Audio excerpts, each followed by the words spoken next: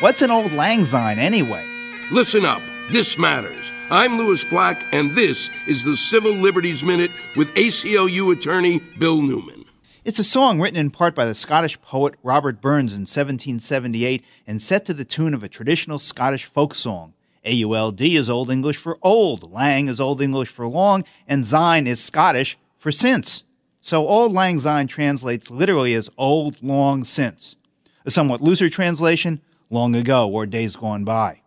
The Brits brought the song around the world as they colonized, and Canadian band leader Guy Lombardo popularized it in America by playing it every New Year's Eve beginning in 1929, first on the radio and later on television.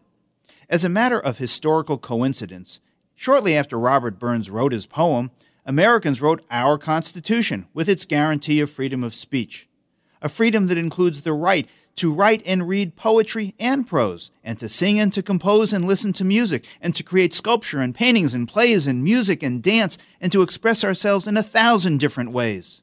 For the founders who long, long ago gave us freedom of speech, we lift a cup of kindness and days of auld lang syne. The Civil Liberties Minute is made possible by the American Civil Liberties Union because freedom can't defend itself.